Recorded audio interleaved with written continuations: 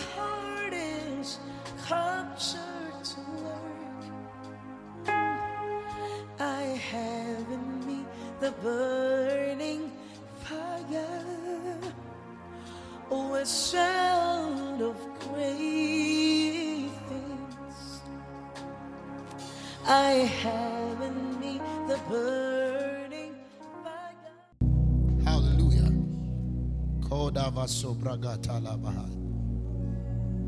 Thank you, Lord Jesus. Hallelujah. You may be seated.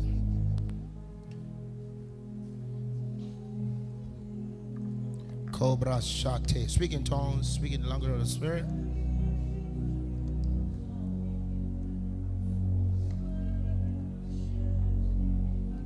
Thank you, Lord.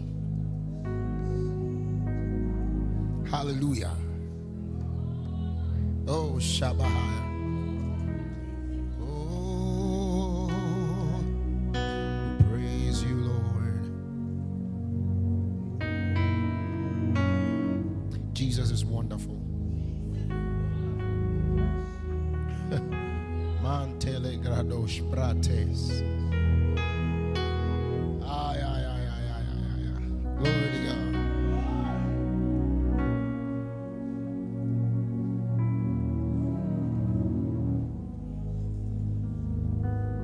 Thank you, Father.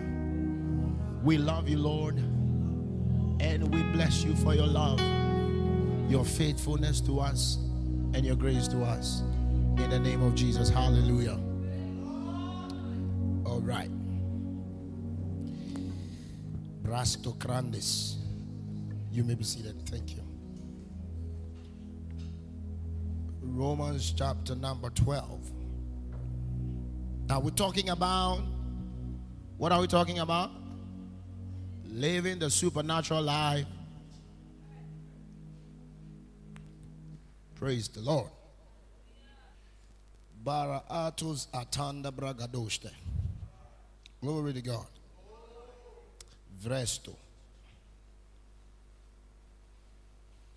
Membrengros takratis.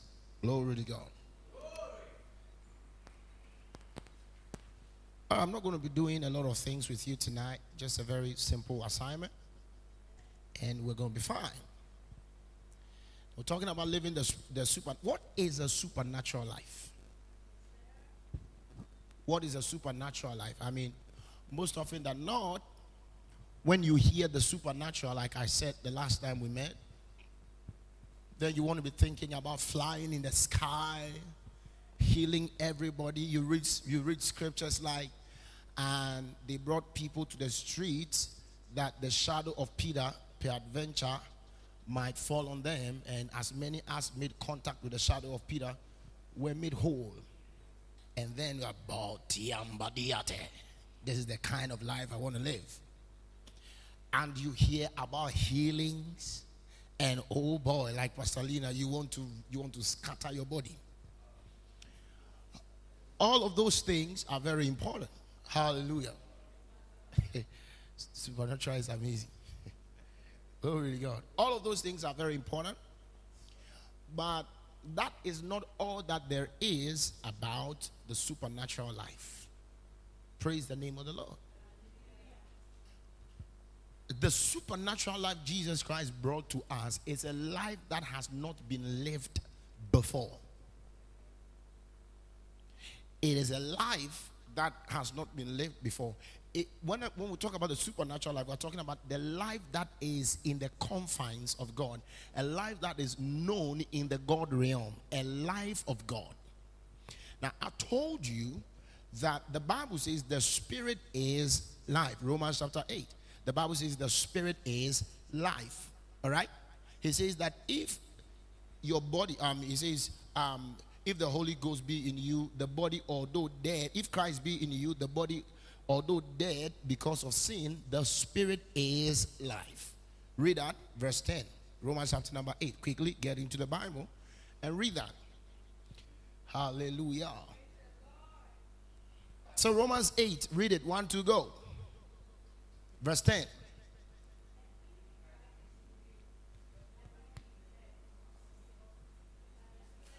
Everybody, Romans chapter number 8, verse 10. 1, 2, go.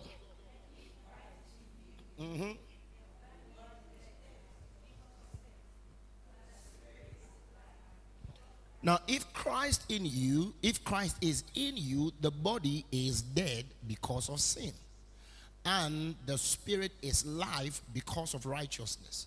Now, in the King James, this quite does not make sense. The body is dead like how? Two possible explanations. First explanation is that the deeds of the body are dead because of sin, which does not make sense. But the body is dead because of sin. That makes sense in a sense that the body, although dead because of sin, so when because of sin, the body had effect of death. The Bible says that the reward of sin is what? The wages of sin is what? Death. So where there is sin, there is death. So the body, so proper reading will be the body, although dead because of sin, the spirit is life. That's why the next verse says that if the spirit that raised Christ from the dead dwells in you, he that raised Christ from the dead shall also quicken your mortal body. All right? So living the life of the spirit is the spirit producing life to your body. Are we together? Now, but I mean, on a more serious note, that scripture was talking about the rapture, the verse 11. I mean, if the spirit that raised Christ from the dead, that's not what I'm talking about. But here he says that if Christ is in you, the body is dead because of sin. So the body, although dead because of sin. Are we together? So how many of us have Christ in us? Good. So if Christ in you, although the body has been dead because of sin, it means that before Christ came into you, all right, your state was that you were dead. Are we together? You were dead. So before a man encounters Christ, he is dead. Hallelujah. Now, when the person now encounters Christ, the Bible says he's made alive. You read Ephesians chapter 2, verse 1. The Bible says, and you hath he quickened, you hath he made alive, who were dead in trespasses and in sins. So, before a man gets born again, he is dead in trespasses and in sin. Are we together? Now, when that person now believes in Jesus Christ, that person is made alive. Now, what different way can you say somebody has been made alive? The spirit is life. All right? And what different way can you say the spirit is life? The spirit in a man. So when the spirit of God comes into a man, the life of God has come into that man. So the supernatural life simply means living the spirit of God. So wherever the Bible says, for example, Jesus says that I am come that you might have life and that you might have it more abundantly. Jesus could have said it in a different way. I have come that you might have the Holy Ghost. For God so loved the world that he gave his only begotten Son, that whosoever believes in him should not perish but have everlasting life. We can also say it in this way. For God so loved the world that he gave his only begotten Son, that whosoever believes in him should not perish but have the Holy Ghost. Are we together? So eternal life is not different from the Holy Ghost. It's not like we have, it's not like we have anointing. God said, all right, so give me 2 cups of anointing. He's born again, 2 cups. Give me 2 cups of Holy Ghost. Give me 2 cups of righteousness. Give me 2. When we get to a point, I'll tell you the spirit is righteousness. So righteousness is the Holy Spirit. The spirit is sanctification. Come on, are we together? If we get time, I'll tell you. So, living the supernatural life, we can say simply living the eternal life. And what is eternal life? The quality of God's life implanted in a man. And the quality of God's life is simply the Spirit of God. Eternal life is the quality of God's life. It's not about how long a man is going to live. It is simply the quality of God's life. So when a man gets born again, the Holy Ghost in that man is a divine quality or a quality life that has been brought to him. Can I say that again? When a man gets born again, the man receives a quality life. Now, quality here means that every other life is inferior.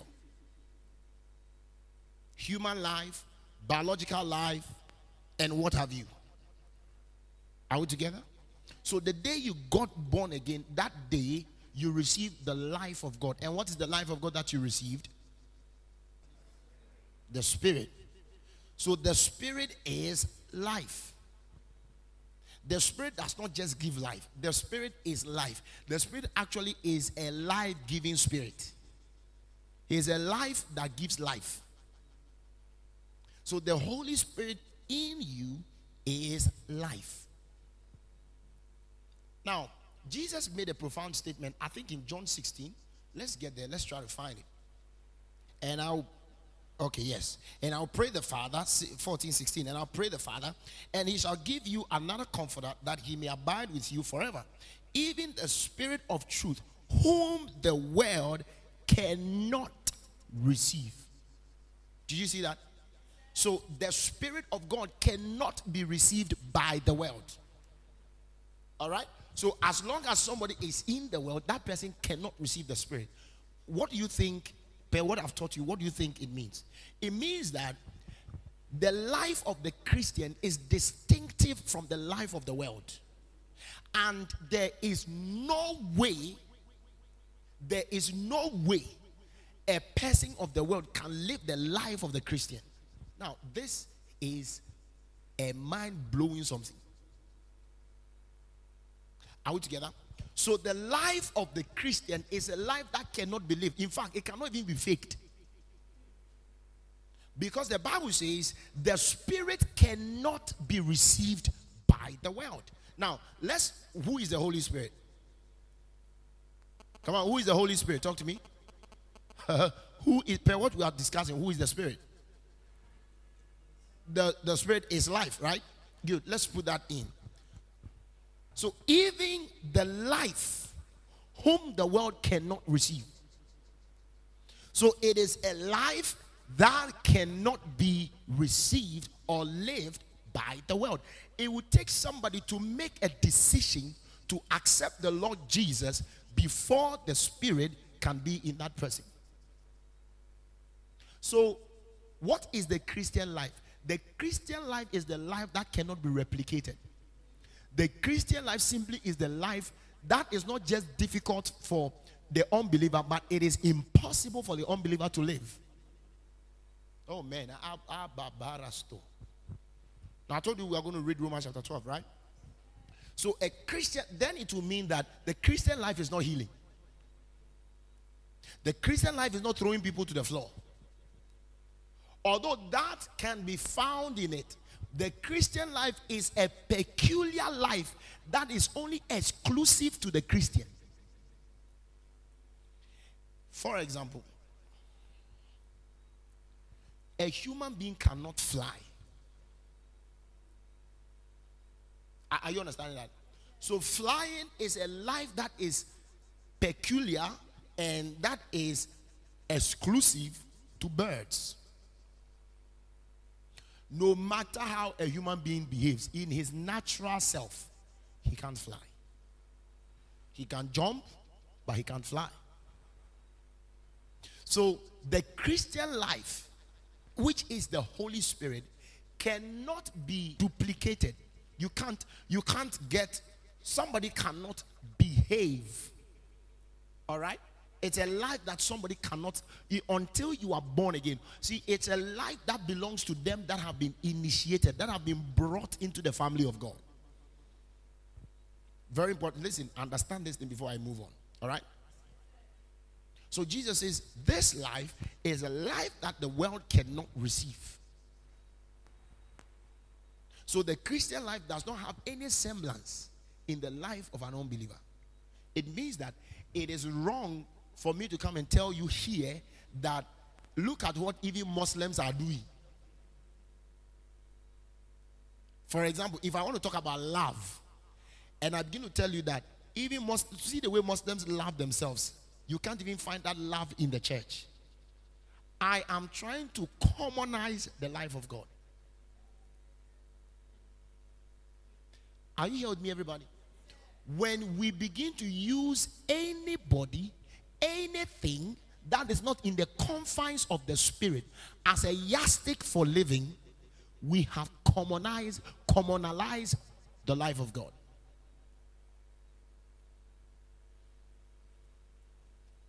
Hey, are you understanding that? If a Muslim can do what you are doing, that is not the life of God. If an unbeliever can do what you are doing, then what you are doing is not the life of God. That is very important.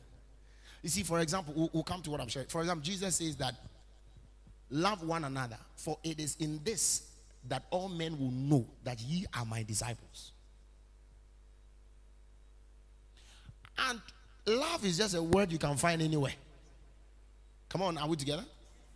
Are we together? Love is a word you can find anywhere. Anybody can meet anybody and say, I love you. And everybody's talking about love.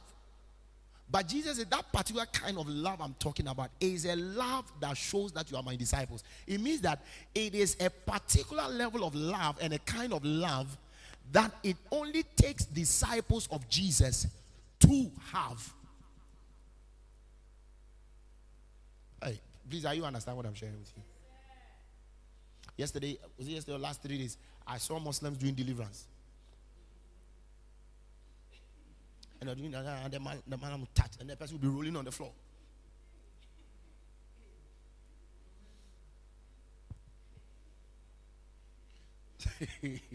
So it means touch and fall. It's not the life of God. The fact that you touch somebody, the person fell, does not mean that's the life of God. So if we're talking about living the supernatural life, we are talking about living a distinctive life. A life that can only be attributed to God.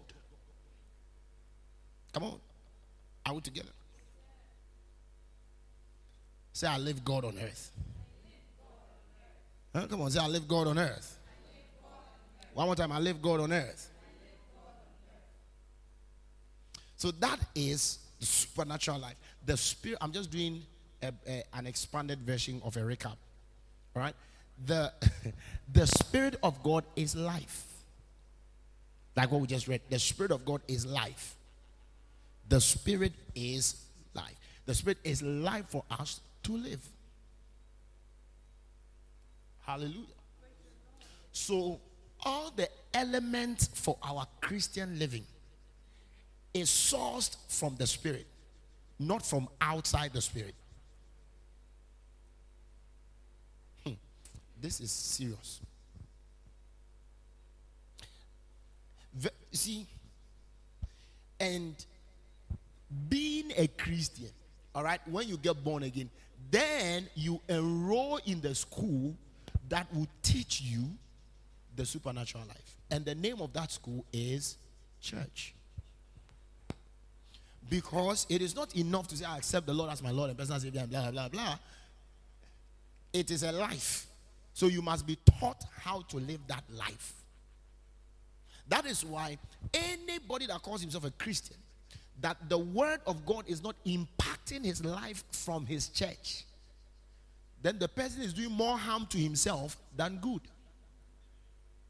Come on, hallelujah. Now, I'll not bore you with that. We'll get there. Let's get into the scripture I mentioned. Romans chapter 12. Now, I'm going to read from the Passion Translation.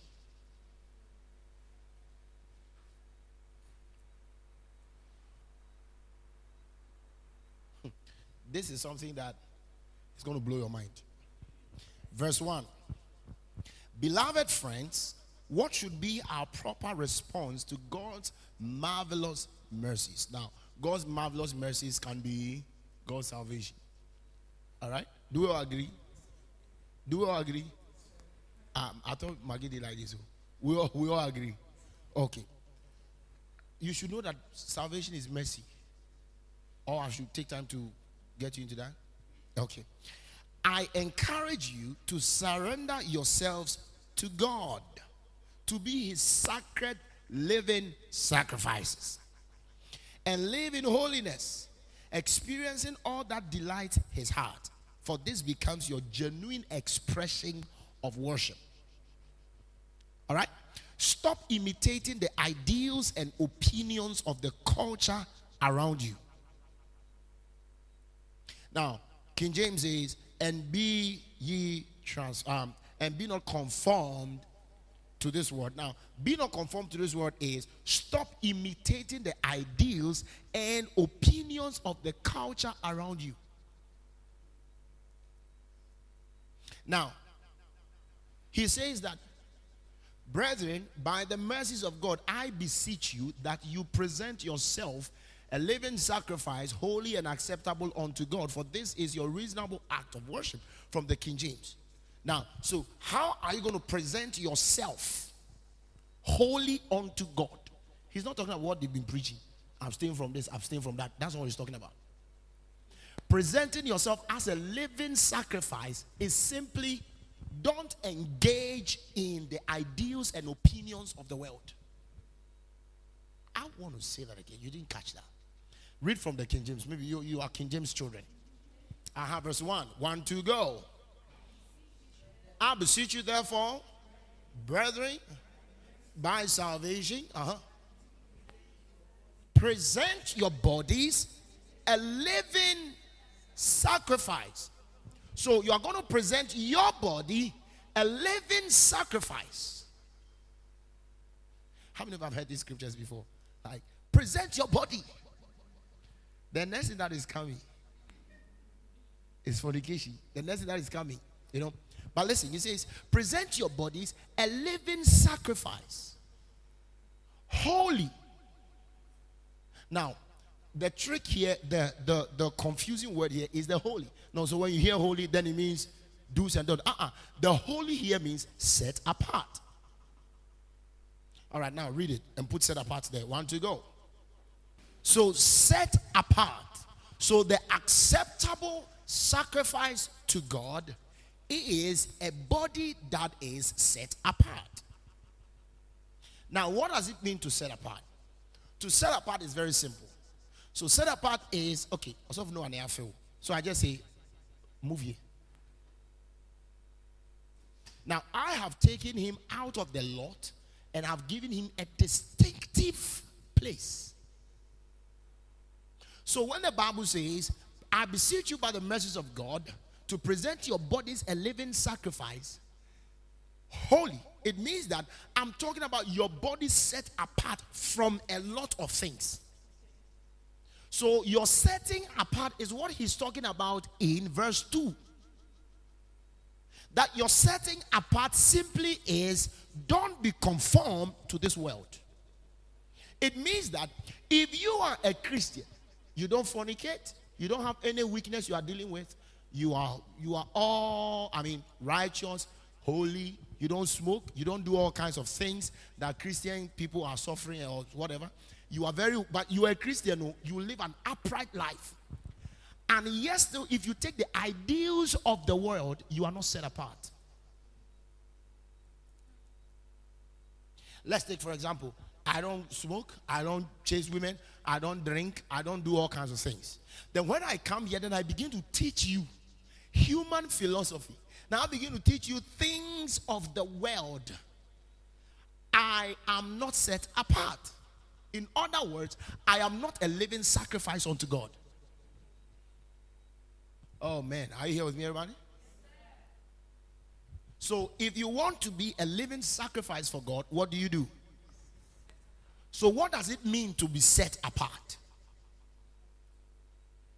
What does it mean to be set apart? Not imitating the ideals and opinions of the culture around you. Oh my, I can take a whole year to minister this thing. So for example, the culture around the world, let's say one of it is what? I don't want to just talk about the sinful. I just want to talk about those that are common. Who can help me? Let's take, for example, at the age of 30, if you're a lady and you are not married, you are expiring. At your 35, you are not married, you're expiring. Expiry date at you. 40, you are not married. Bang, bang, bang, bang, bang. You understand? And then, so right now, every pastor, every major pastor, especially in Ghana, everybody's talking about marriage and relationship. When are you going to marry? Go and marry. Go and marry. How many of you saw that video? Good. Is marriage God's life or an earthly culture? Now, some of you don't like what I'm telling you. You are looking at my face. I'm not saying we will not marry. Tagging age, tagging years. For example, in the church, I'm going to really tell you some serious things. In the church, what unifies us is our identity in Christ. Now, if I begin to value Minister Noah higher above Prissy, because Noah has exposure, Noah has gone to school, then I am not set apart. So to be set apart simply means to think God's thoughts. Boy, I mean, I need time for this, and I'm telling you. Because the Bible says it is only that you will be transformed. So be set apart. Be set apart. Oh man. Tell somebody, are you set apart? Ask the person, are you set apart?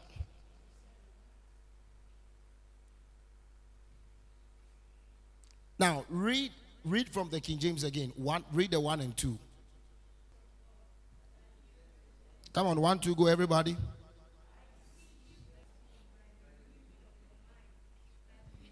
Now, I'll talk about the transformation maybe next week or maybe Friday or something.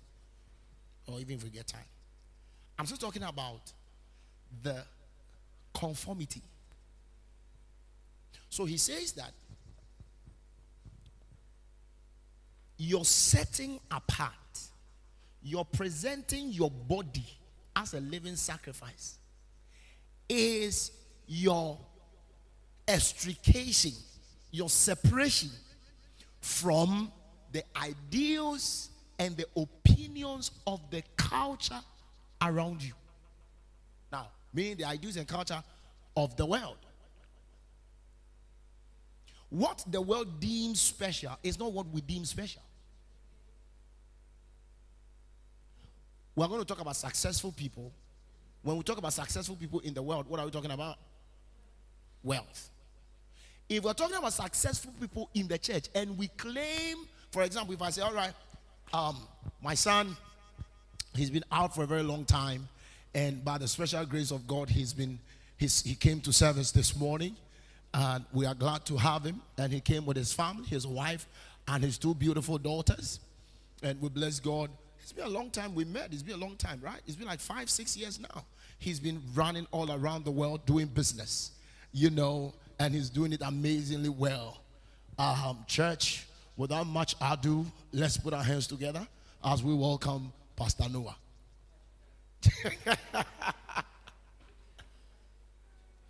He's been traveling all around the world doing business, and that is what we call success. It means that we have conformed to the world. It means we have conformed to the world. Now, if you as a Christian, let me take it out from let me come here. If you as a Christian, you begin to think that your success as a Christian is, now you have money, you are married, you have house, you have cars, and you are waiting for that to finally say, I'm a successful Christian, or I am successful. You have conformed to who taught you that? When Adam ate the fruit, and then God came and said, Adam, where are you? Say, I heard thy voice, and I was afraid, and I hid myself because I was naked. Then God said, who told you? This is a foreign language. Who told you you are naked? Who told you? And listen, I've told you in this church, the fruit they ate was not mango. It wasn't apple. The fruit they ate was the tree of the knowledge of good and evil. So the Bible says when they ate the fruit, their eyes got opened. All right? So what is their eyes got opened? Their eyes got opened means that they conform to the world. I can even shock you. Adam and Eve were not the first people God created. But that one, I'll tell you someday. All right? They're not the first people. They were the point of reference God used to give revelation to Moses. Now, I'm confused a lot of people. When Cain killed Abel, Cain went to marry. Those people, where are they from?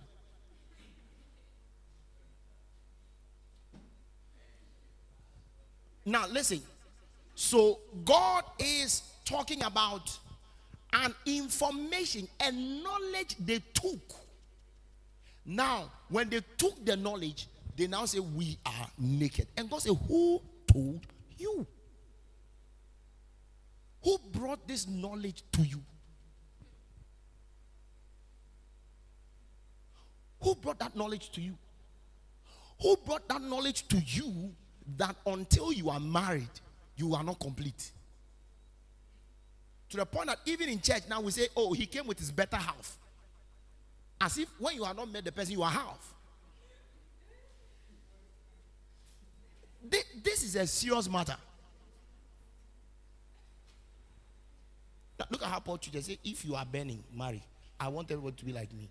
Case closed. The only reason why you are getting married is because you can't control your feelings. That's all. That's all. I know people say, marriage is like Christ and the church. And they begin to quote from Ephesians 5. So marriage is the natural church. It's rubbish. Please, go and read it well. There will be no marriage in heaven.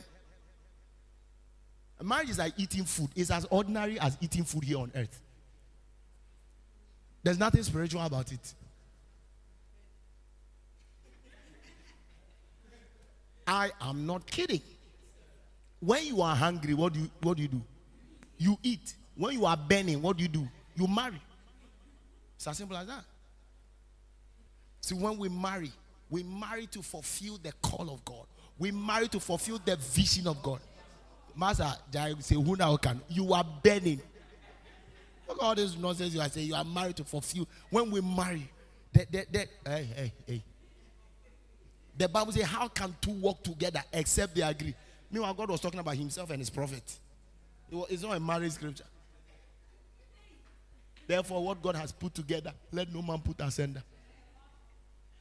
Brother, stop misbehaving. That's why it tells you to marry a Christian, so that at least you are all fulfilling the vision of God. Marry a Christian. That's what he's telling you.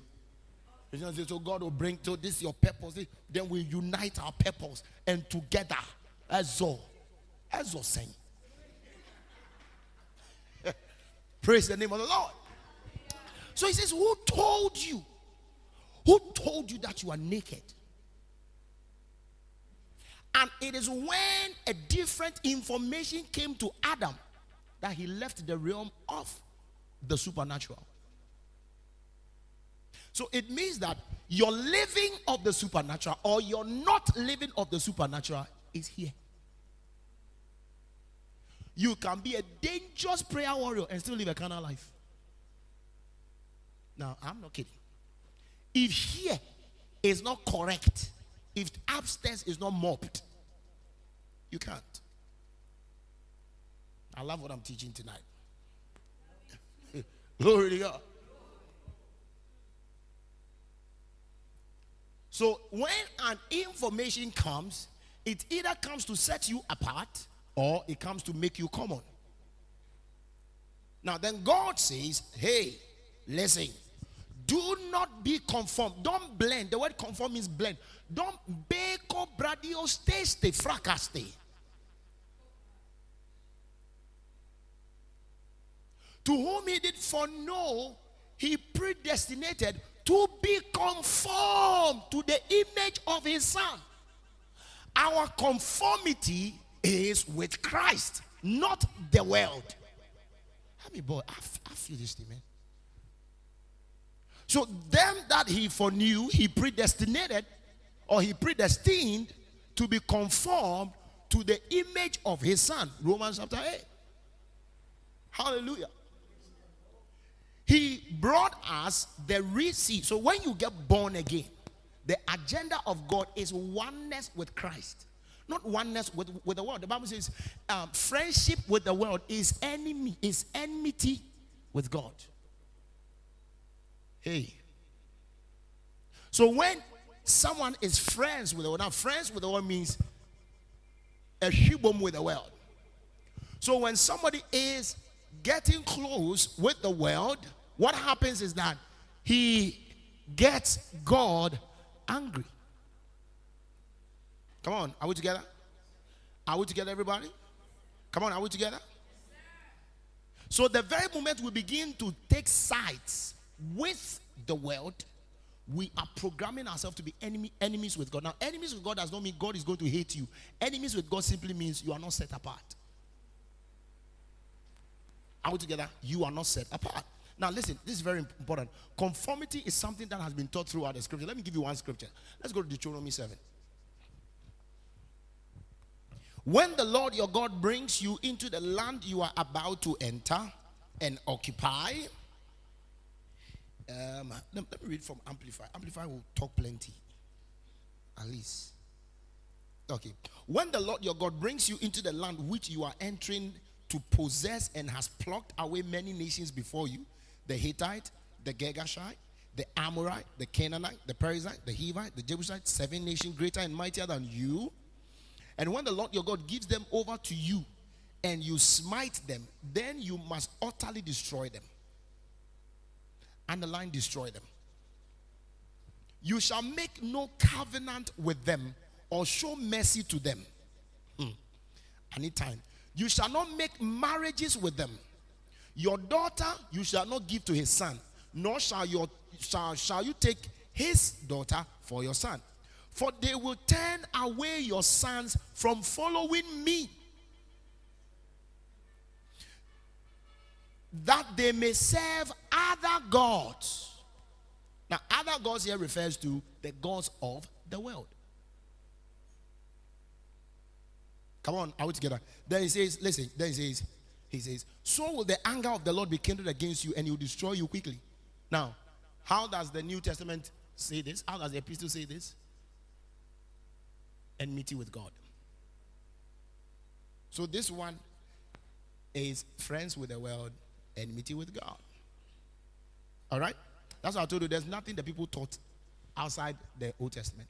Now, so he says that when you come into the place of your inheritance, when you come to the place that I have purposed for you to be, when you come to the place I have planned for you to be, there is something you must make sure. Don't marry the world. Don't marry the world. This is not just talking about weddings. Don't marry the world. Because the moment you marry the world, what's going to happen? Your heart will be turned away from me and you serve other gods. So I beseech you by the message of God that you present your body and living sacrifice unto holy and acceptable to God, and be not conformed means don't get married to the world. Hey, are we together, everybody? Don't get married to the world. Say in the name of Jesus, I am set apart. Come on, say in the name of Jesus, I am set apart. If a Christian lady becomes a feminist, what men can do, women can do, the person is married to the world. Now take for example what the Bible says. The Bible says Sarah was humble to the husband and he called the husband my Lord. Then he tells the Christians that why you to copy the same thing. So in the mind of God, a wife, now in the mind of God, a male, a Christian male and a Christian female are co-equal. But a wife and a husband, the husband is Lord. Now, so if you're relating with your brother in Christ, you are equal. If that brother in Christ now is your husband, you will have two relationships. Now, your brother in Christ must also understand. When you are, for example, you are married and you are associate pastor. Now, your husband is not the associate pastor. You are the associate pastor. And then you are here. Then you call your husband. Hello, you are supposed to pray. Where are you? Come here now. It doesn't mean you are rude. You are not rude. Because you are dealing with the person as a brother. When you go home, now your husband too can say, where's my food? And nobody should be hungry.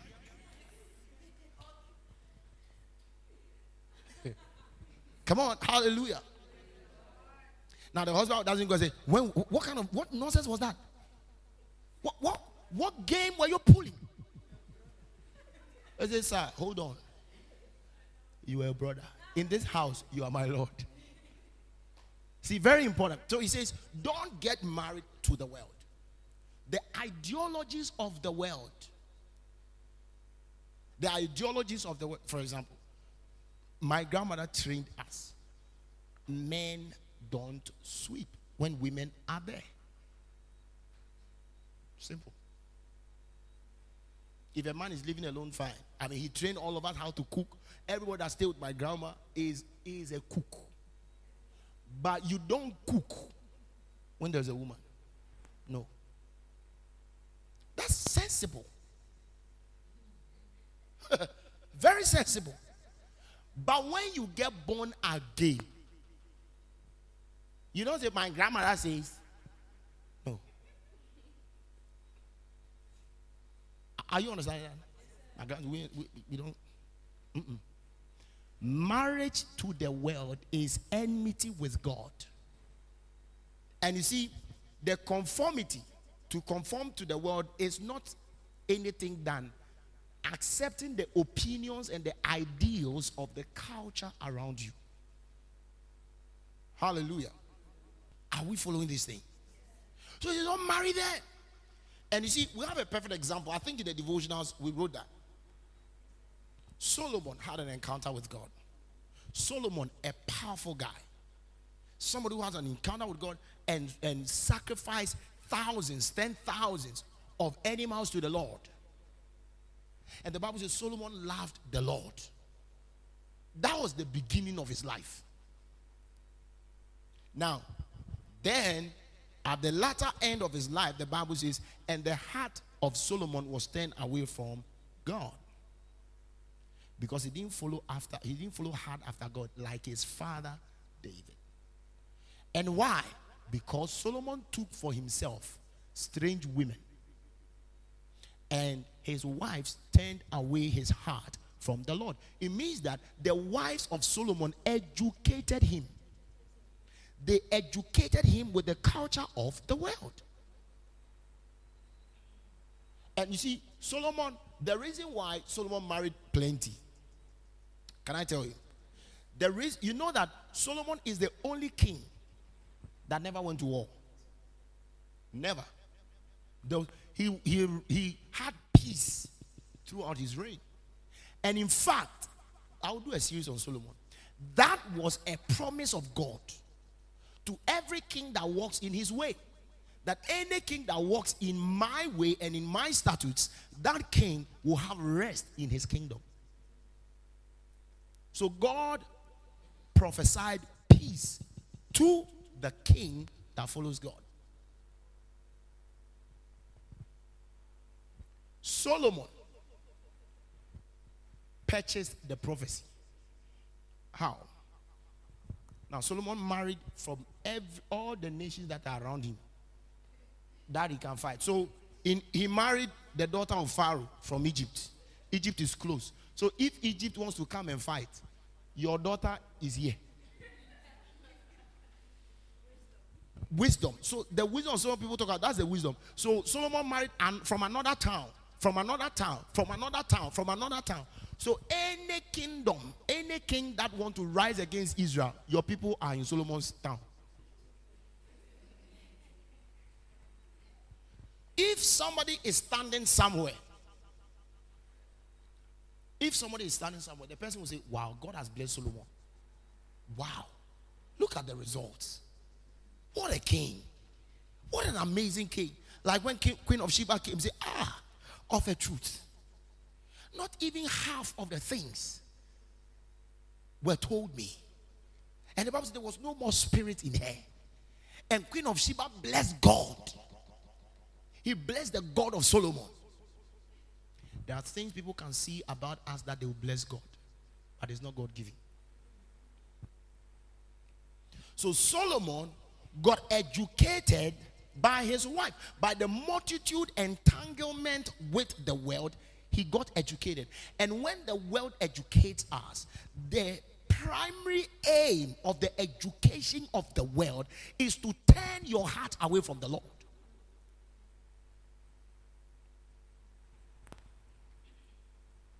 Are we together? So for example, if you become, let's say, you are a nurse. So if she's a nurse, she's going to live in a whole different world. So it means one person in the midst of people. Now, are you set apart there, or you are not set apart? To be set apart in your medical field is that you uphold the ideals and opinions of God. Come on. If you don't set guardrails and you don't maintain your God consciousness, you know what is going to happen? You now will be educated. Education will come to you. And when that education comes to you, at first it will not look strange. It makes sense. It makes sense. It makes sense. By the time you realize the life, which is the Holy Ghost that you have as a Christian, will become a thing of the past. Think about it. The Bible says Solomon built shrines to the point that he built a shrine for the detestable god of Ashtoreth. As a particular kind of goddess that God himself has mentioned his name. That this, I don't like all gods, but this particular one, I hate him. Now Solomon built a shrine for her. So it tells you that when we as Christians, if we give our minds to the education of the world, we can go so low and so opposite to God. Why do people become atheists after being born again? It's education. Now, I was telling somebody, there comes a point in your life where you should not be searching for knowledge again.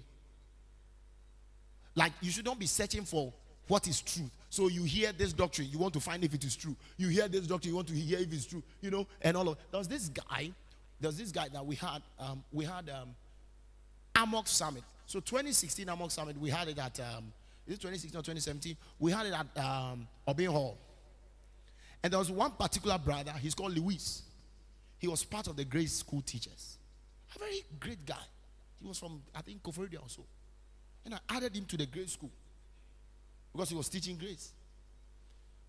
Then I'll see this guy posting another information. Later, like 2019, there about 2018, posting things. I'll call him. Then one time he called me and asked, so do you believe Jesus is going to come again?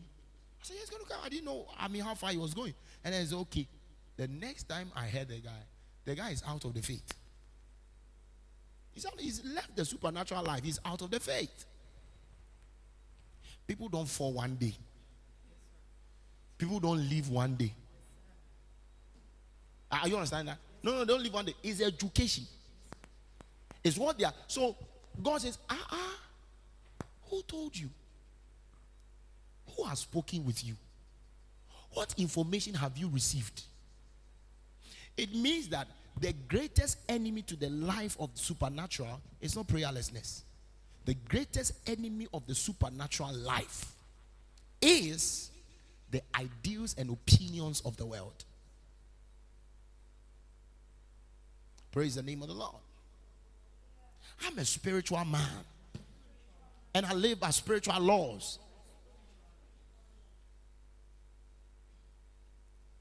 So if something is said, what is God saying? I say people don't live. See, people don't live. People don't become dull. People don't become indifferent. People don't become lazy. People don't become like somebody who is doing well in the work of God, enjoying God, and suddenly the person is indifferent. The person does not even want to hear church. The person is, it does not happen one day. Somebody is talking to the person. How many of us have been there before? You hear somebody talk to you. Everything church will leave you. You can just walk and you are coming. You are just coming like that. At least if I don't come by the time I see, is if it's not Daddy who's calling me, Lina will call me. If Lina doesn't call me, somebody will call me. Then you come and you sit here, then you look at your face like a god. You are married to the world.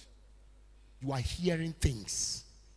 Praise the name of the Lord. You are hearing things. You're hearing things. Things are entering into your head. And people who are in church who are always not satisfied, they are looking for information from here. They want to see this. They want to see what this ministry is doing. They want to see what this, look at us and all of that. That will be your story. You see, it is not whatever the word of God has said. It is true. There is no experience we will have today that is not foretold or revealed in the Bible. No, it's not like that. I don't think anybody has seen God like Solomon saw God. Had encounters. How many of you have heard God say, what do you want? Ask me. Whatever you want, I will give you.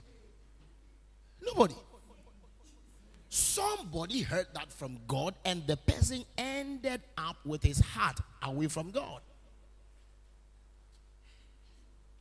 How many times did you hear David saw God? You have ever read that David saw God? David had encounters. Go and read your Bible now. Did you hear that? David just walking there, he saw a bright light. Then God said, what do you want me to do? If God will talk to David, mostly it comes through Psalms and then it comes through prophets. No strange vision and strange stuff. Those kind of strange things. You see 70,000 cattle moving. You say, stole. He didn't see all those kind of things. But the Bible says David followed hard after the Lord. Followed hard after the Lord. You see, when the daughter of Saul, when David danced, and the daughter of Saul was trying to educate David, say, isn't it embarrassing that the whole king, they begin with your worth. I'm just amazed.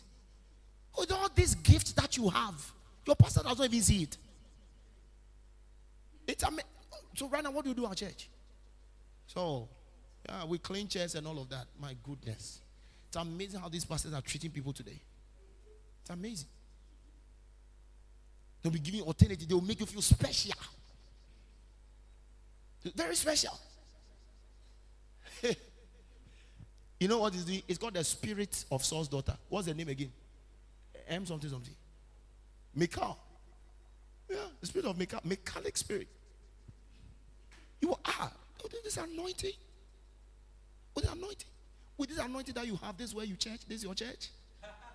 I mean, the anointing of God on your life. Okay. With this, your intelligence and your beauty. You're sweeping the church. All right. I mean, if that's what you want, I mean, he's sowing seeds into your very head, and that is to get you away from the life of the supernatural. I said I told you last week that supernatural thing. I'm not talking about next month. I'll be teaching how to heal the sick and all of that. But this supernatural is a practical one. Yeah. Think about sometimes. See, you are talking to somebody who is not even in the church.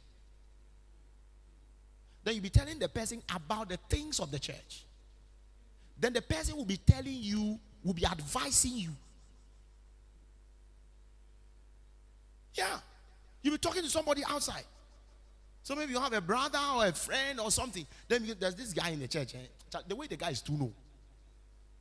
Charlie Obeje is Enra. You share Pastor Bompire. Or free you from a microphone. Charlie, I don't like such people. I don't like such people. Then, oh, who is that guy? You know the guy. You know the guy. That guy, the last time I brought you that guy now, or suffer preacher, I know the name in chain. Then you are telling the person say, nah, what does he think he is? Pastor, that's why I'm sorry, no. Seed. Then it's coming. Then Sunday you are supposed to go to church. Then you are feeling asleep. You are feeling sleepy. You want to sleep. You don't even want to come to church and see the face of Sam. No. You don't want to come to the church. You don't want to come and see his face. You know what is happening? The problem is not him. The problem is the one who is advising you. Now you take the matter of the church, and the Bible says in Galatians, says, have you become so foolish? 1 Corinthians 6. Have you become so foolish that the matters of the church, now you go for unbelievers to sit in your matter? That's what Paul said. It means that one of the ways to live the supernatural life is that when there's a problem in the church, we solve it in the church. It doesn't go out. Now, this is here you are discussing everything with somebody who is not in the church. And even when you are talking, you distort it. Because always reported speech has additions. Now you add it, then the person will begin to add. The person will be telling you all kinds of things. Now seed has gone into your head. The word of God that you used to revere, when the word of God is coming, you are so eager to receive the word. Doesn't mean anything to you again. Now you come and sit here like a cockroach. Your face looks like a monkey shoe. And your ear looks like a metallic iron. Then you are seated. Praise the Lord. Hallelujah. It's just a matter of time. I said, listen, one of the ways to know people are leaving the church is very simple. If they were sitting here, they'll start going here. Then they will jump one road, they will come here. Then they are going. By the time you realize they are gone, somebody has spoken to them. Oh, you can come back. Just for an example. Hallelujah. Very important. See, think about it. Some people, when they started church, or when they came, joy every day, joy, 2-4, joy like a river in my soul. Suddenly, they don't know what is it. And sometimes you see, the time you are making the decisions to leave, the person who spoke to you will not be there. The person has sown the seeds. See, Jesus said something. There was a parable. He says that somebody went to sow a seed. When finally he came, the seed had grown with weeds. And then the person said, So the laborer asked, who has done this? Then the master said, the enemy has done this. But when they went to the field, they didn't meet the enemy there. He has planted the seed, is gone. The time of the discovery where you want to live and all of that, the enemy will not be there. The enemy will not even be there to tell you to leave. He has sown the seed. The seed have grown. Now you are going to make the decision. It's very important. So listen, the supernatural life, don't begin to think about your spirit first. Think here. The things you eat, the informations you eat, is what is going to determine the outcome of your life. As to whether you're going to live the supernatural life or you're going to live a carnal life. Very simple. If the Bible talks about a carnal person, who then is a carnal person? One who has not been educated with the ideals and opinions of Christ. That's a carnal person. A carnal person is not just somebody who is sinning. The reason why the person is sinning is because the person has not been well educated with the ideals and opinions of Christ. Be mindful more of your mind than anything. Because if you can get your mind alone, even if you don't know your spirit, and you can get your mind to be fed with the word of God and the ideals and opinions of Christ, your spirit will automatically respond. I'll teach you that. Automatically respond. Yeah, so I think I have enough time again. Hallelujah. Yeah. So be not conformed to the world. Hallelujah. Don't buy into the ideas of the world. Don't.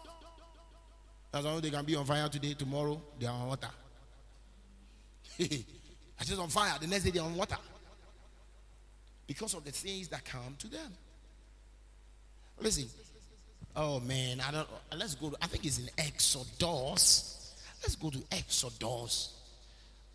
The scripture is in my head. Okay, let's go to 32. Okay, let's start from 1. Exodus chapter 32, verse 1. So I live the supernatural life. One more time, say I live the supernatural life. See, that's why the Bible talks to us about friends. The kind of friends that you take. The kind of friends you maintain. You can't be a spiritual person and your friends are carnal people. What kind of combination is that? Now listen. When the people saw that Moses delayed to come down from the mountain, they gathered together to, we are reading from verse 1. They gathered together to Aaron. Now, Aaron is the assistant pastor. All right?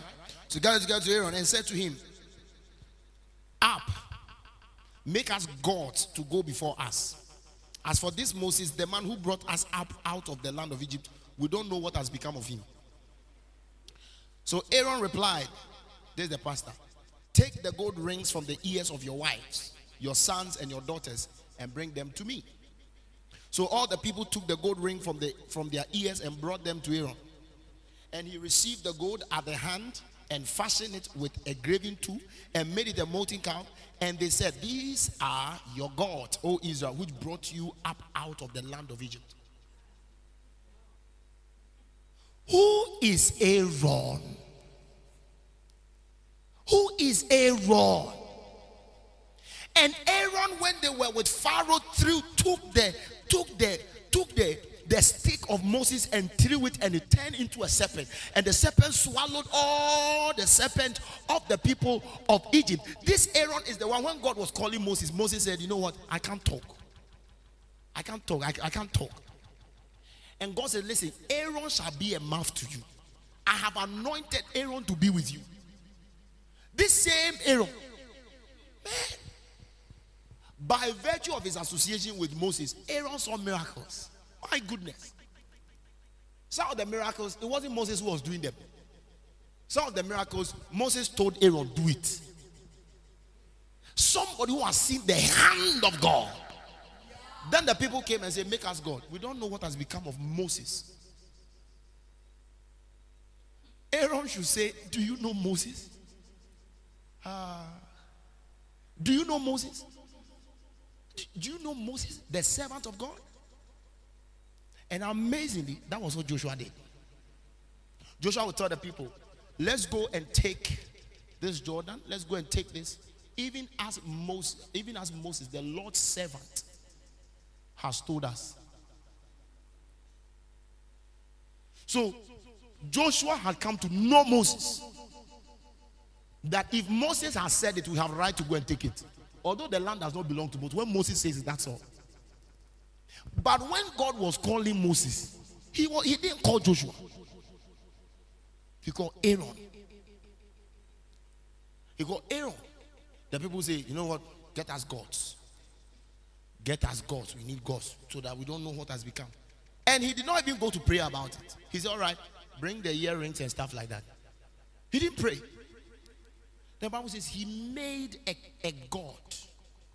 He duplicated the semblance of God. Then listen to what he says. Look at it.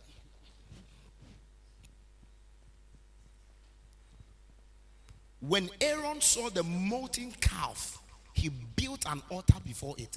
And Aaron made proclamation and said, and said, tomorrow shall be a feast to the Lord. Now look at the word Lord.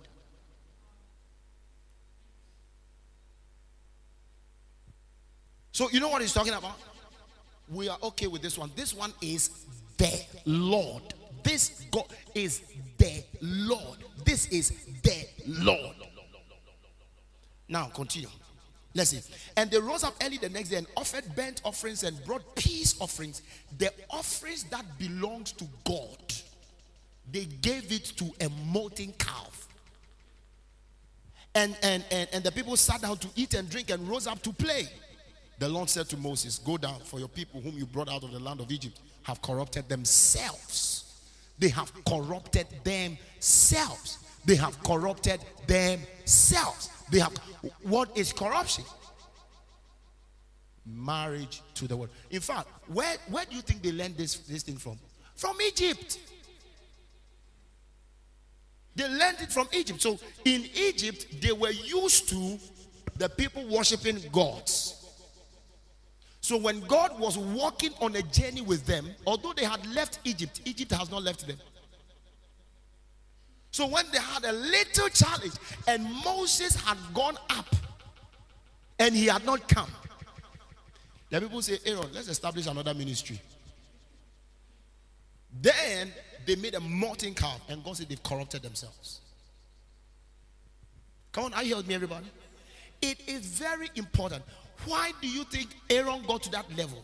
From that firebrand associate pastor, from that amazing person that was the voice and the mouth of Moses. And that's the same Aaron. That's the same Aaron. Aaron and Miriam, they went to gossip about Moses.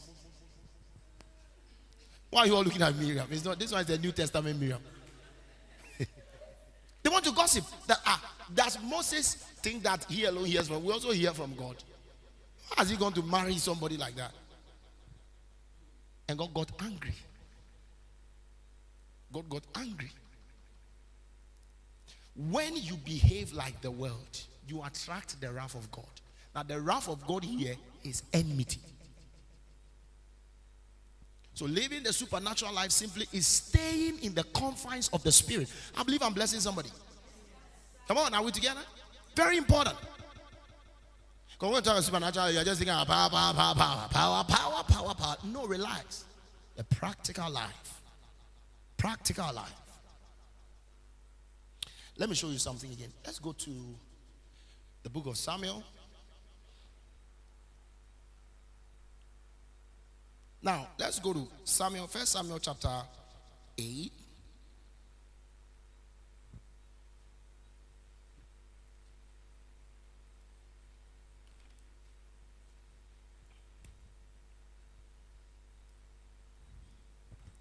Are you all there? When Samuel was old, he made his sons judges over Israel.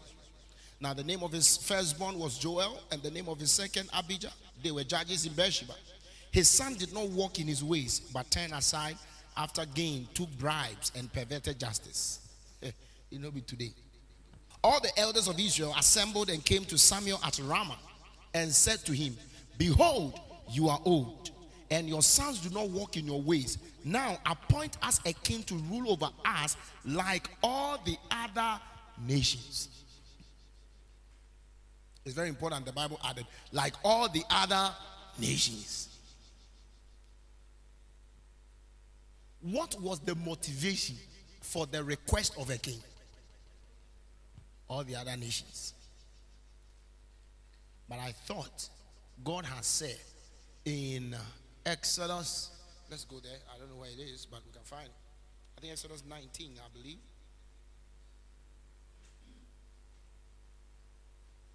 Yeah. 19:6. He says, and you shall be to me a kingdom of priests, a holy nation, consecrated, set apart to the worship of God. So in the mind of God, these are people that are set apart. These are people that are special to him. Let's go back to what we just read. Then they said, give us a king like the other nations. It's very important. It means that they had seen the nations of the world, how glamorous their kings are.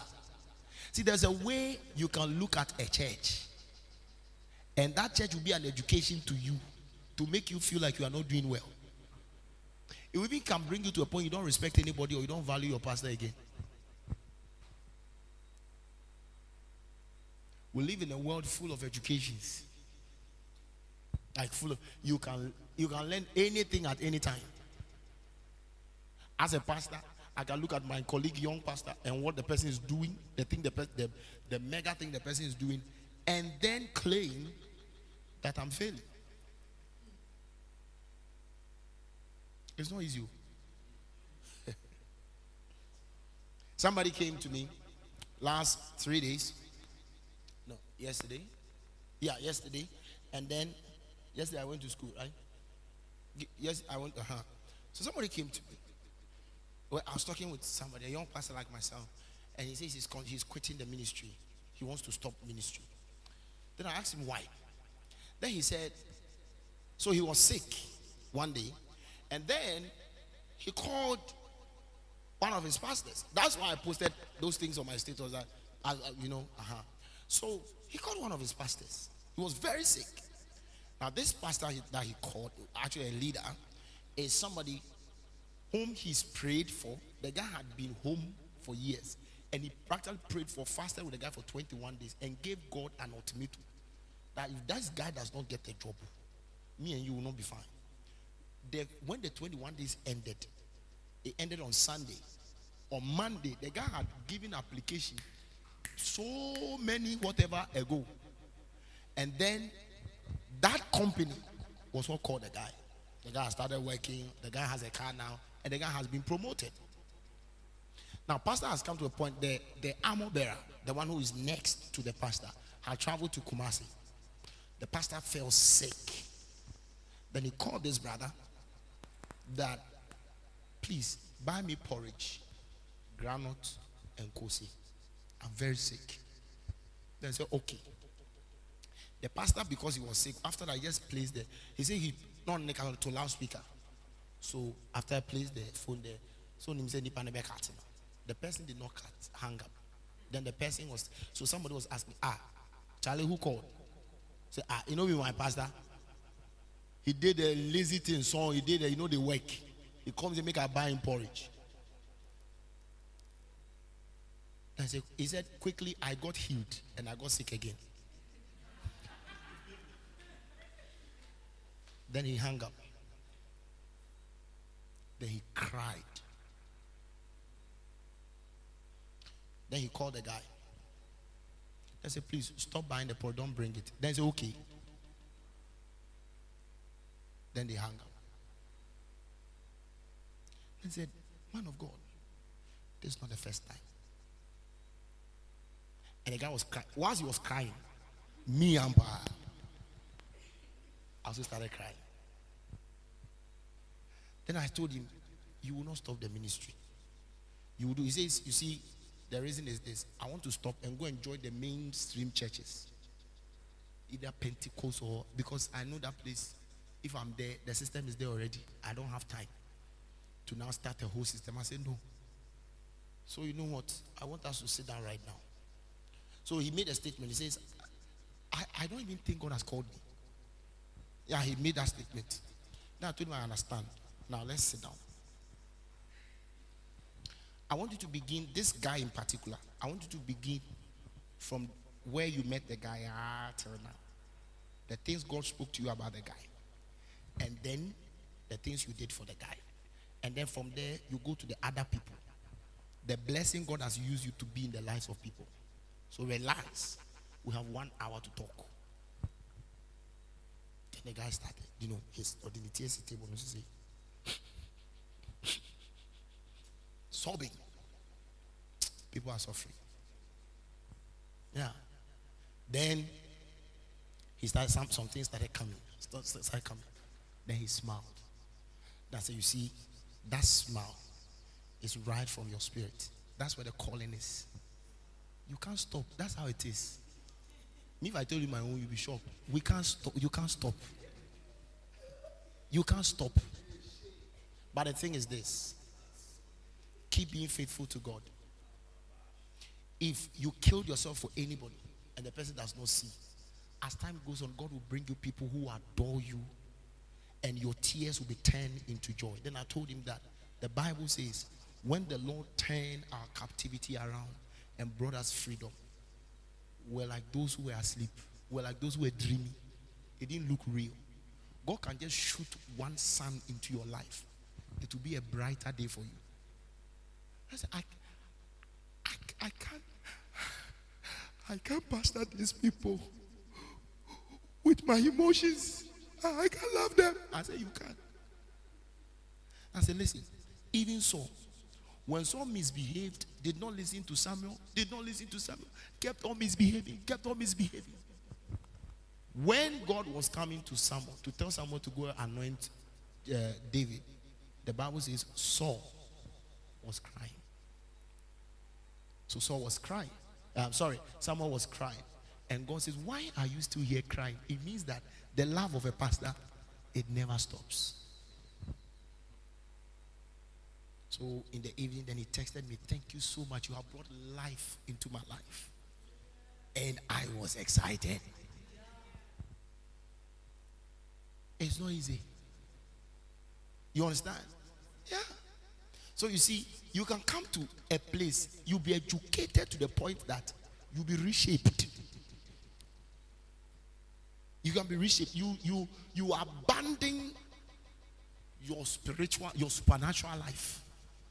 Because sometimes you want to live you want to be a normal person. You want to be normal.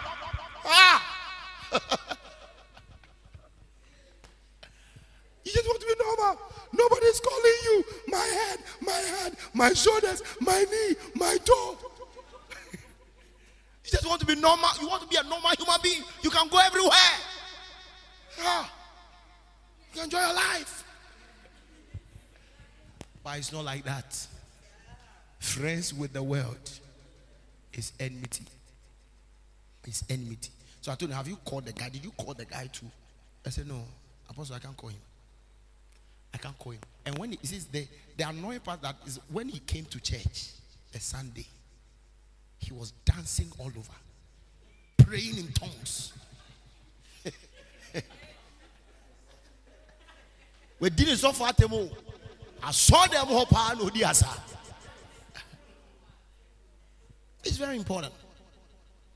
This guy can walk and suddenly will lose his job and become a pauper. And he will never understand. Because like this person, it's not like me, I'll tell you to the face. I'll tell you that I heard you. This guy will never say it. And he will know the cause, but he will never tell you. It's very important. So I'm talking about educations. So these guys have seen Egypt. He's seen other nations, how they have kings. I said, we need a king like that of the world. We need a king. We want to be like the world. And listen, when you walk with God, you cannot be compatible with the world. Compatibility with the world, when you are walking with God, is your deficiency in life.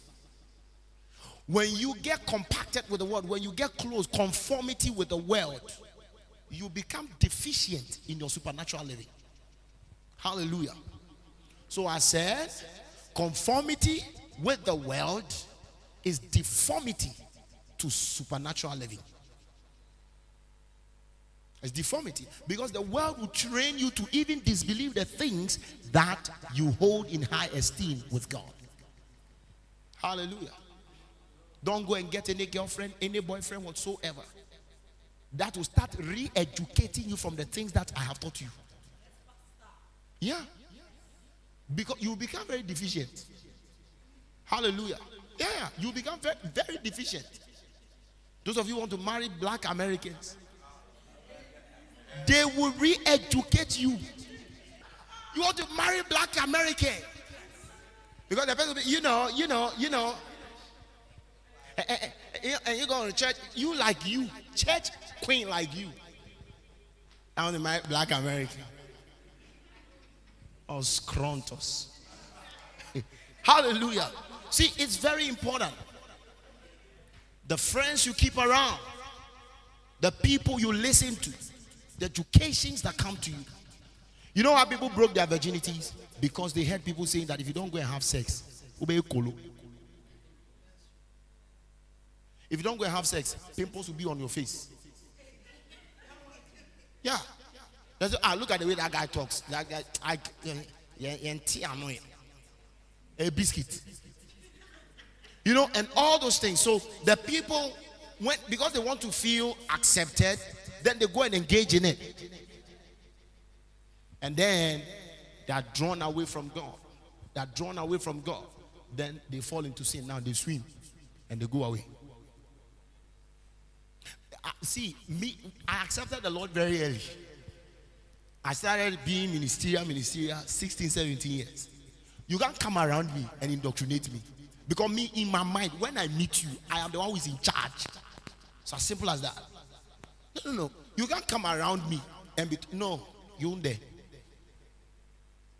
And it's an excellent spirit. Yeah. We can close from school. Then you were telling me we should go pass here. No. When I close, I'm going home. That's me. That's that. And you can't be my friend if you are not talking my language. It's very, see, these things are practical. How many of you know the friends of Jesus? Jesus said, those here who listen to the word, they are my mother, they are my father, they are my friends, they are my brothers. They say your parents are looking for you. Your father and your mother and your sisters and your brothers, they are looking for you. He said, those who are here, they are my father, they are my mother, they are my everything. You are in church. Your close associate is outside church because you say people in church are hypocrites.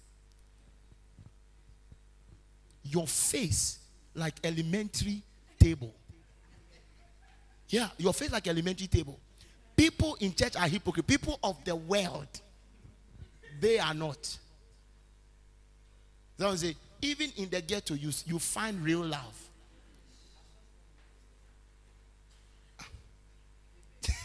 Yes, even in the ghetto. So someone will just pull and then they will chant. But in the church, you don't find.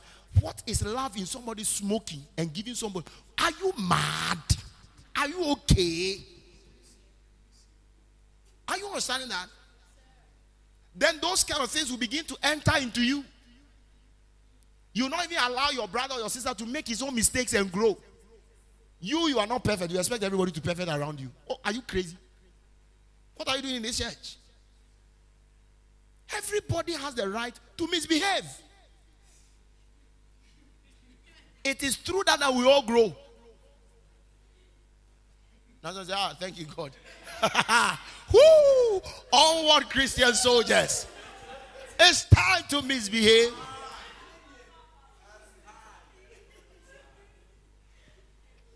Listen, everybody has a right to experience God on his journey. Growth is not one day. It takes time. Yeah. Everybody is making his own mistakes. Everybody. So don't be too hard on people. Be too hard on yourself. And leave people alone. You know everything. You know too much. What's your problem? Leave people alone. Leave them to God. The word of God is coming. It's training everybody. Some people, their training will be quick. Some will take years. Everybody is under training. Don't come and misbehave. So your friend is somewhere. And say, oh, Charlie, you are my best friend. Then your best friend is not even born again. And this is the person you keep on talking to. And you expect to be on fire? That's never going to happen. It's never going to happen. You can't be my friend if you don't pray in tongues. Because you can't even receive wisdom. How can you receive spiritual wisdom when you don't pray in tongues? Like a friend called me and said, oh, I've gotten this prophecy, blah, blah, blah. I said, listen, relax. I've dealt with it. I will deal with it. Don't even pray about it. That is a friend. I mean, your friend cannot pray. You are calling your friend on Friday. Why? You say, I'm going for Wikipedia. And you are a Christian. That's not going to work. Hallelujah. Yeah, give me some few. I said, I'll close one. 9:45. Okay, so we have some few minutes. Hallelujah. Now let's go back to Romans 12. Let's go back to Romans 12. Am I helping somebody? Yes, good.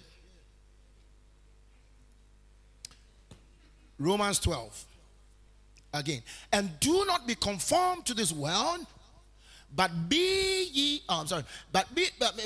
be not conformed to this world, but be ye transformed by the renewing of your mind.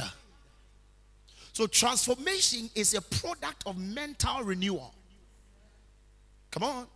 So it means that transformation is a product of mental education, not spirit. All the things we say we're educating your spirit, it's not your spirit, it's your mind.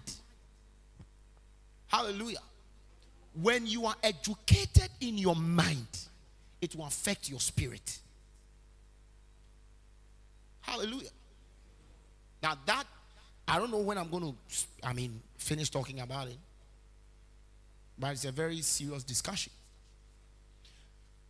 The transformation happens by mental renewal. Now the word transformed in the Greek is from the word that we get the word metamorphosis. Metamorpho is where we get the word metamorphosis. What is metamorphosis? Where is Pastor Emma? Okay.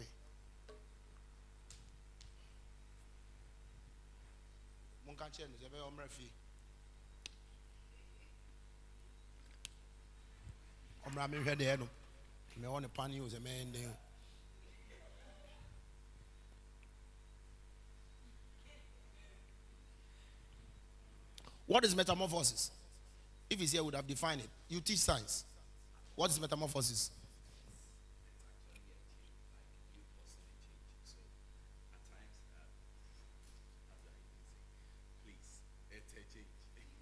No. What is the process of metamorphosis? It's when, okay, when a caterpillar changes to become a butterfly. Caterpillar is like a galgami. Yeah, gogami. A galgami.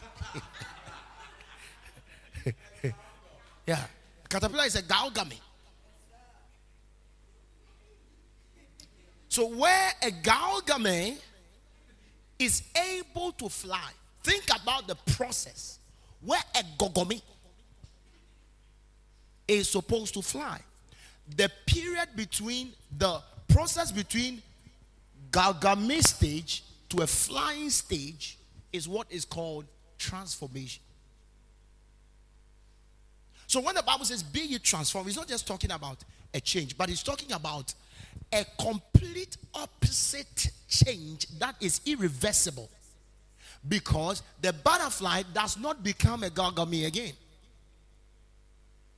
Are we together? So where the maggot is able to, the caterpillar is able to transform that much that he begins to fly and will never become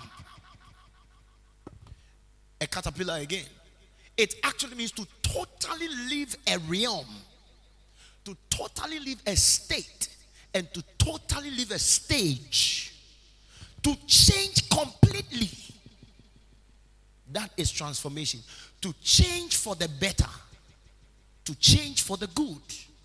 So the Bible says, Macros Tephrates, the Bible says, I beseech you, brethren, by the mercies of God, that you present your body a living sacrifice, set apart and acceptable unto God, which is your reasonable act of worship. Worship there is not talking about, Father, I thank you. Your reasonable act of worship means your relationship with God.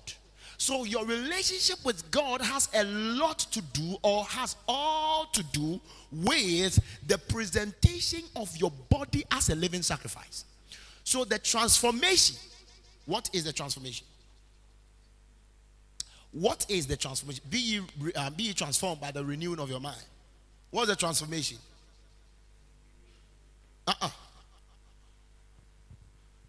I beseech you, brethren, by the mercies of God, that you present your bodies a living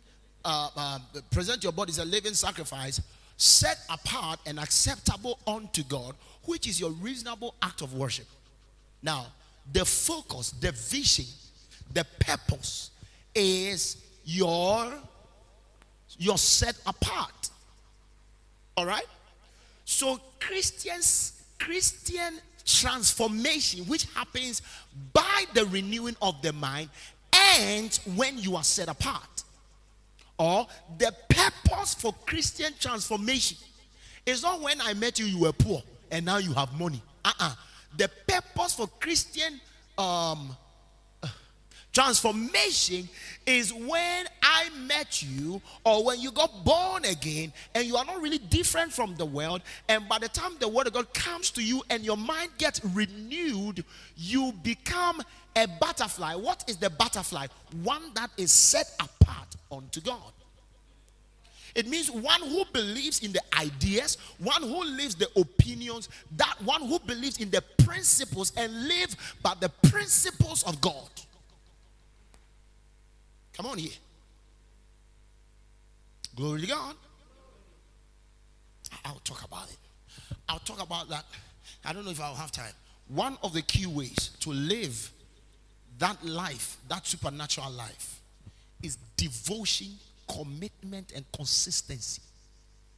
See, there are some of us, we don't have any principle in our life. Anything goes. Anything goes. You can easily take bribe without this thing. You see, you cannot say, I don't do this.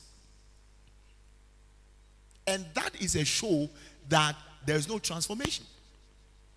So the real Christian transformation is not even when you're able to hold the microphone to preach. The real Christian transformation is when you are set apart, when you are a vessel of God. When, like Jesus says, the prince of the world cometh, but he has nothing in me. Where there's nothing of the world. The world cannot lay claims on anything in your life. Bastobretis. That is the supernatural life. Hallelujah. The world cannot tell you they made you rich. The world cannot tell you they made you mad. The world cannot lay claims on your wealth. The world cannot lay claims on your wisdom. The world cannot lay claims on your marriage. The world cannot lay claims on anything that concerns you.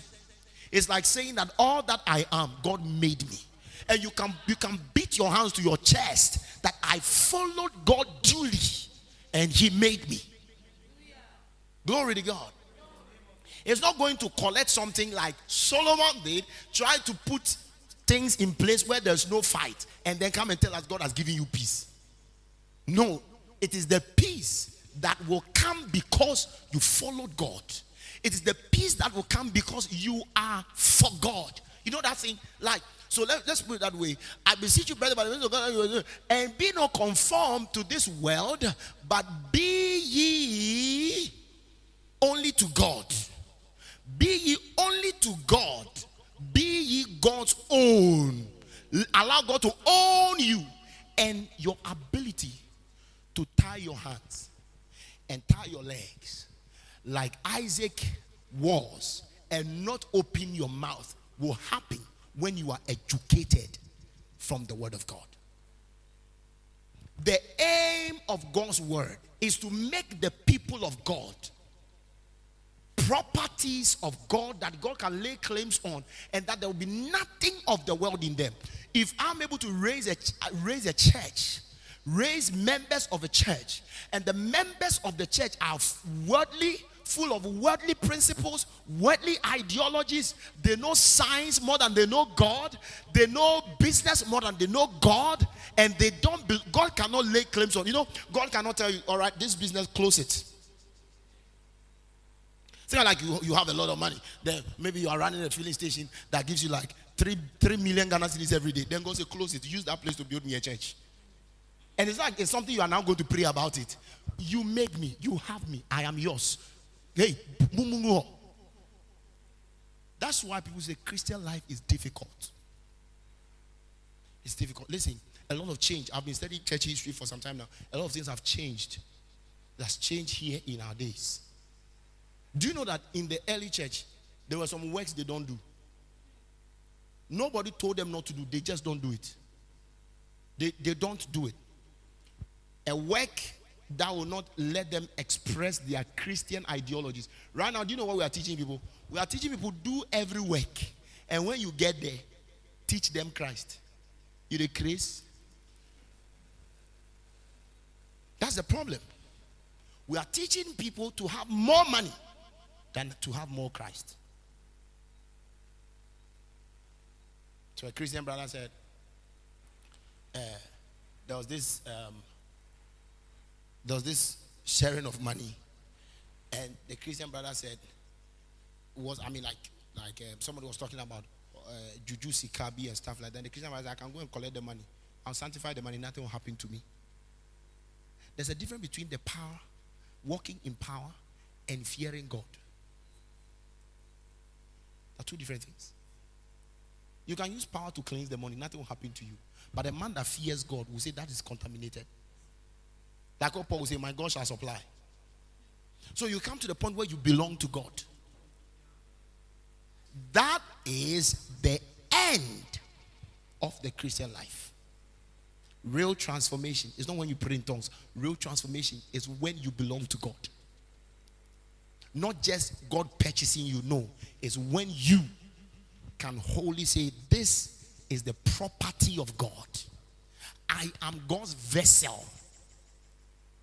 Think about it.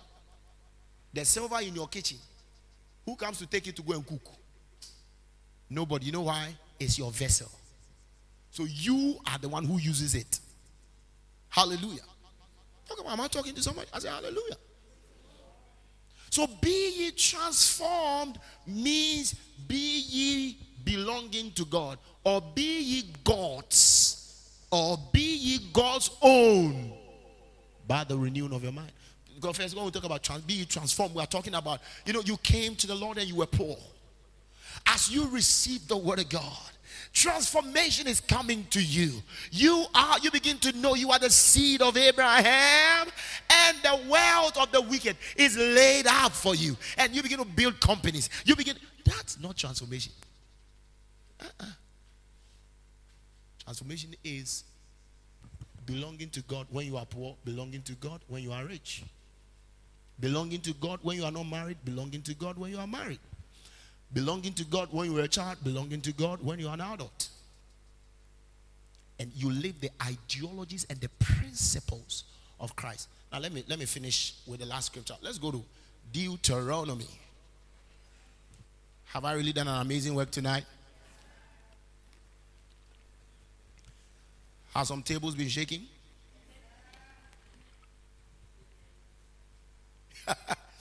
The tables are scattered.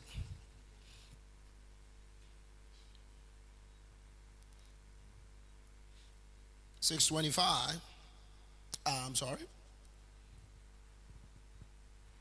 Now this is the instruction, the laws, the precept which the Lord your God commanded me to teach you, that you might do them in the land to which you go to possess it, that you may reverently fear the Lord your God. Aye. You and your son and your son's son, and keep all his statutes and his commandments, which I command you all the days of your life, and that your days may be prolonged. Hear therefore, O Israel, and be watchful to do them, that it may be well with you, and that you may increase exceedingly, as the Lord, the God of your father, has promised you, in a land filled with milk and honey. Hear, O Israel, the Lord our God is one Lord. And you shall love the Lord your God with all your heart, and with all your entire being, and with all your might. Think about it. You shall love the Lord your God with all your heart, with all your soul, and with all your entire being. Now, I heard a Greek preacher preach and said, this is not possible. You can't love God with all your heart. And as you are preaching grace, fine. Nobody can in himself naturally do this. But listen, he's talking about a yielding to God to the point that there is no space for any other thing to take your attention. Hi. Glory to God. See, the kind of people God wants us to be here on earth is like, even when you appear, people will see this one is not worldly. No, think about your Christian celebrities who are justifying liposuction with scripture, going to be and begging your bottles with scripture. I don't have any problem with that, but why must you find scripture to back it?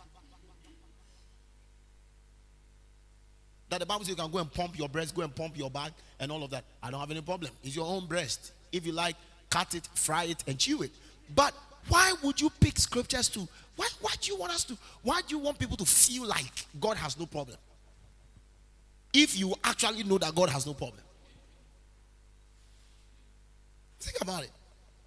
And you see, the way the world dresses, the way the world behaves, the way the world thinks,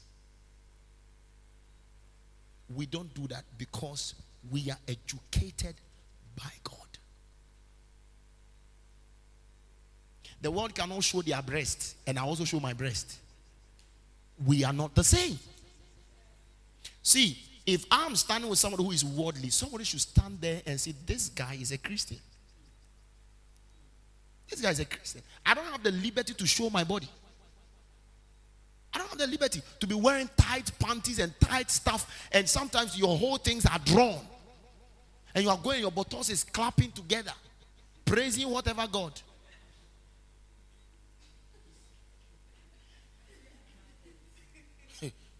Yeah. Praise the name of the Lord. Meanwhile, the Bible talks about modest appearance, that even the ladies should appear with a shamefacedness. It doesn't mean when you are walking. No, it means to have a countenance of humility. So the Bible even tells how Christians should walk as ladies. Think about it. When a lady is walking, you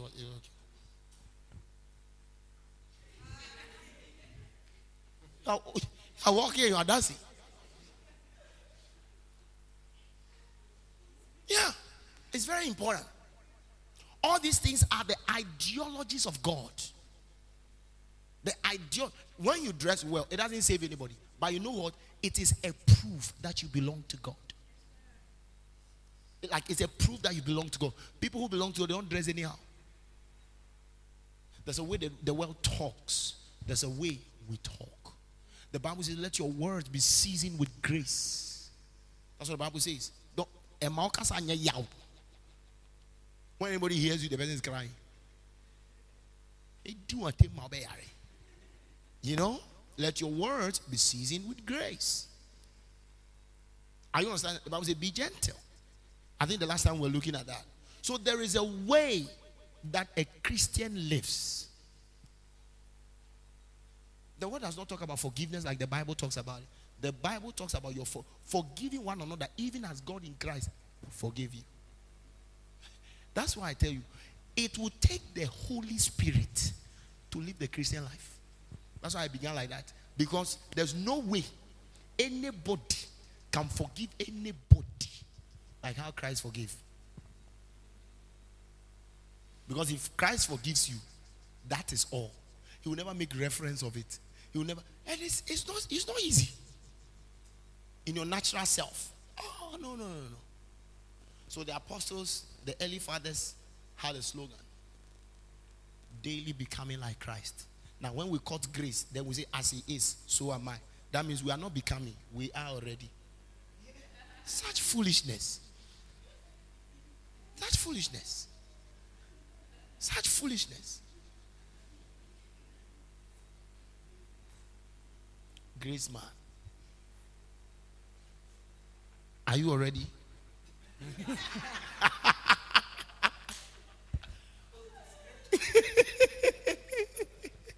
Hallelujah.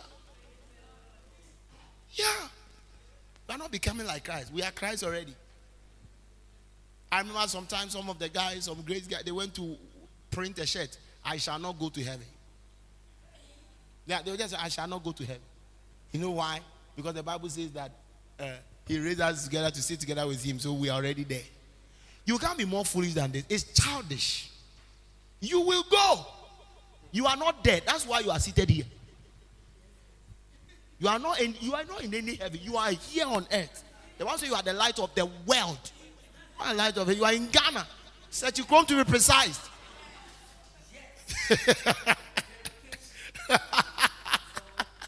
The location is in Salome. I mean, stop doing all those kind of nonsense. I'm seated above. I'm seated above.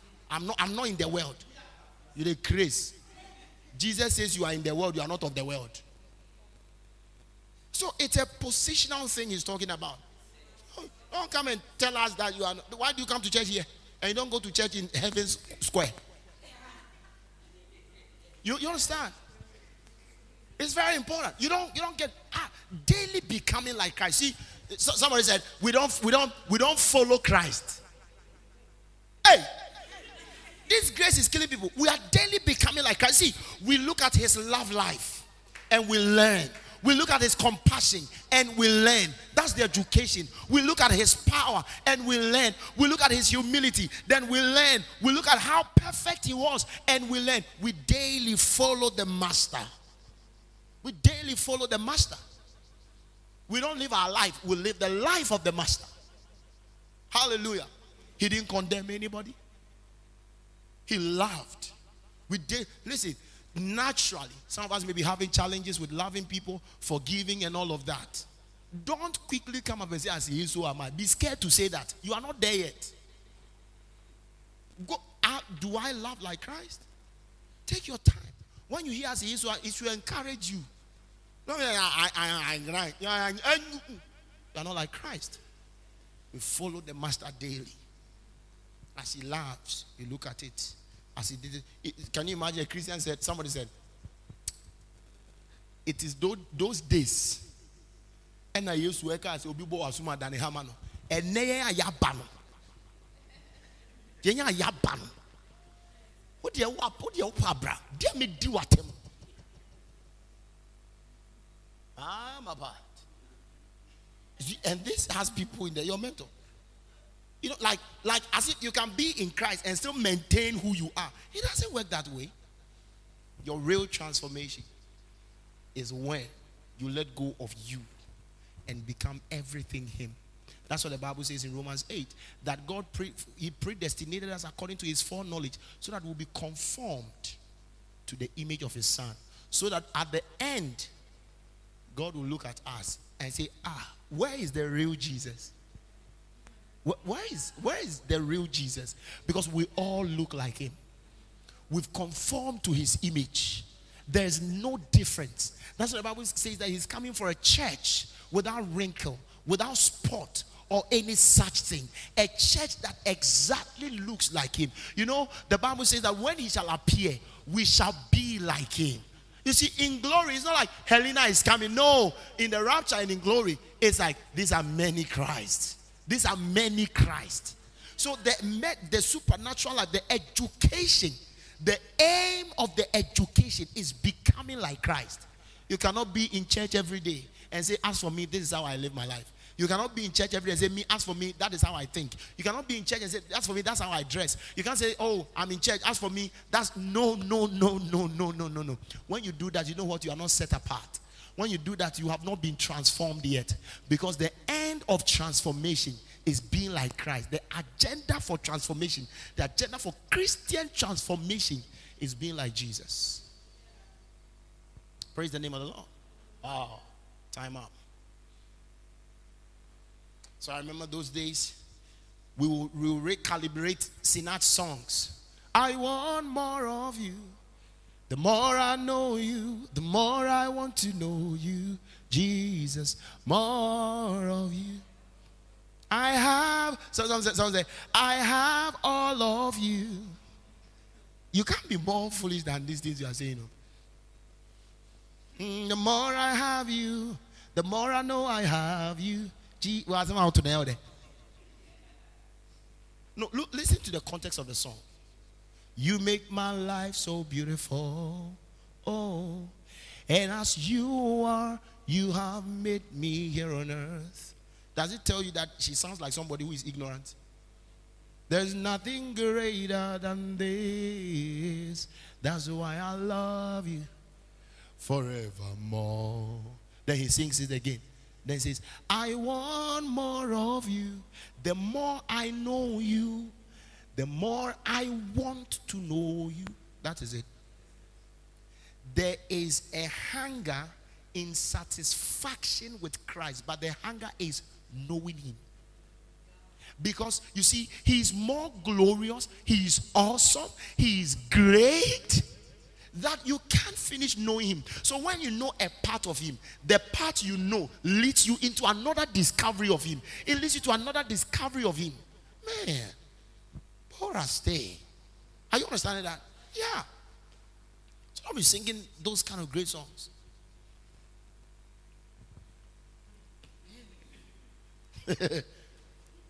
The more I have you, the more I know I have you, Jesus. All of you, all of you, all of you, all of you, Jesus, all of you. Continue. Just continue. Paul says, imitate me, even as I imitate Christ. Be ye followers of me, as I am of Christ. Are you understanding that? Yes, we're daily learning. We are learning. We are studying Christ, how he lived. The Bible says he was tempted in all points as we were, but he was without sin. So we led him. He is the perfect model. Glory to God. He's the perfect model. If Christ did not do it like that and you did it that way, it means that you have to learn. Praise the name of the Lord. Don't just learn power from Christ. No. Learn his whole life. His whole life. How he was dedicated at the age of 12. He was at the temple. And at the age of 12, he says that I must be about my father's business. When I learned that about Christ, it means that, wow, I can know the will of God for my life at that age. And he never, I watched Bishop Oedipo say this. Jesus says that for this reason I came to the earth. For this reason. Jesus said, I didn't come for many reasons. For this reason. For this reason. For this reason. For this reason. Paul says, for one thing I do. It means that when I look at them, I now streamline my life to the purposes of God. So that's how we learn of him. You can't claim you know Jesus. See, you can't claim you know Jesus and be living a life that is not passionate about Jesus. I want to say that again. You can't claim you know Jesus when you are not passionate. Because when you know Jesus, you'll be passionate about him. You can sing about knowing him. When we are going for evangelism, you are not there. Which self are you giving? No, which self are you? That's deception. See, be serious about here. Put your hand here. Say here. Say here. Mental education. Mental education. With the ideologies and principles of Christ. May the Lord help us. I say, may the Lord help us. See, that we would desire to know him. We would desire to live him. Because it is in that we live the supernatural life. Glory to God. So it says the spirit is life. You have a new life now. And that spirit, that life is the Spirit of God. Be upstanding with me. What a service. Hallelujah.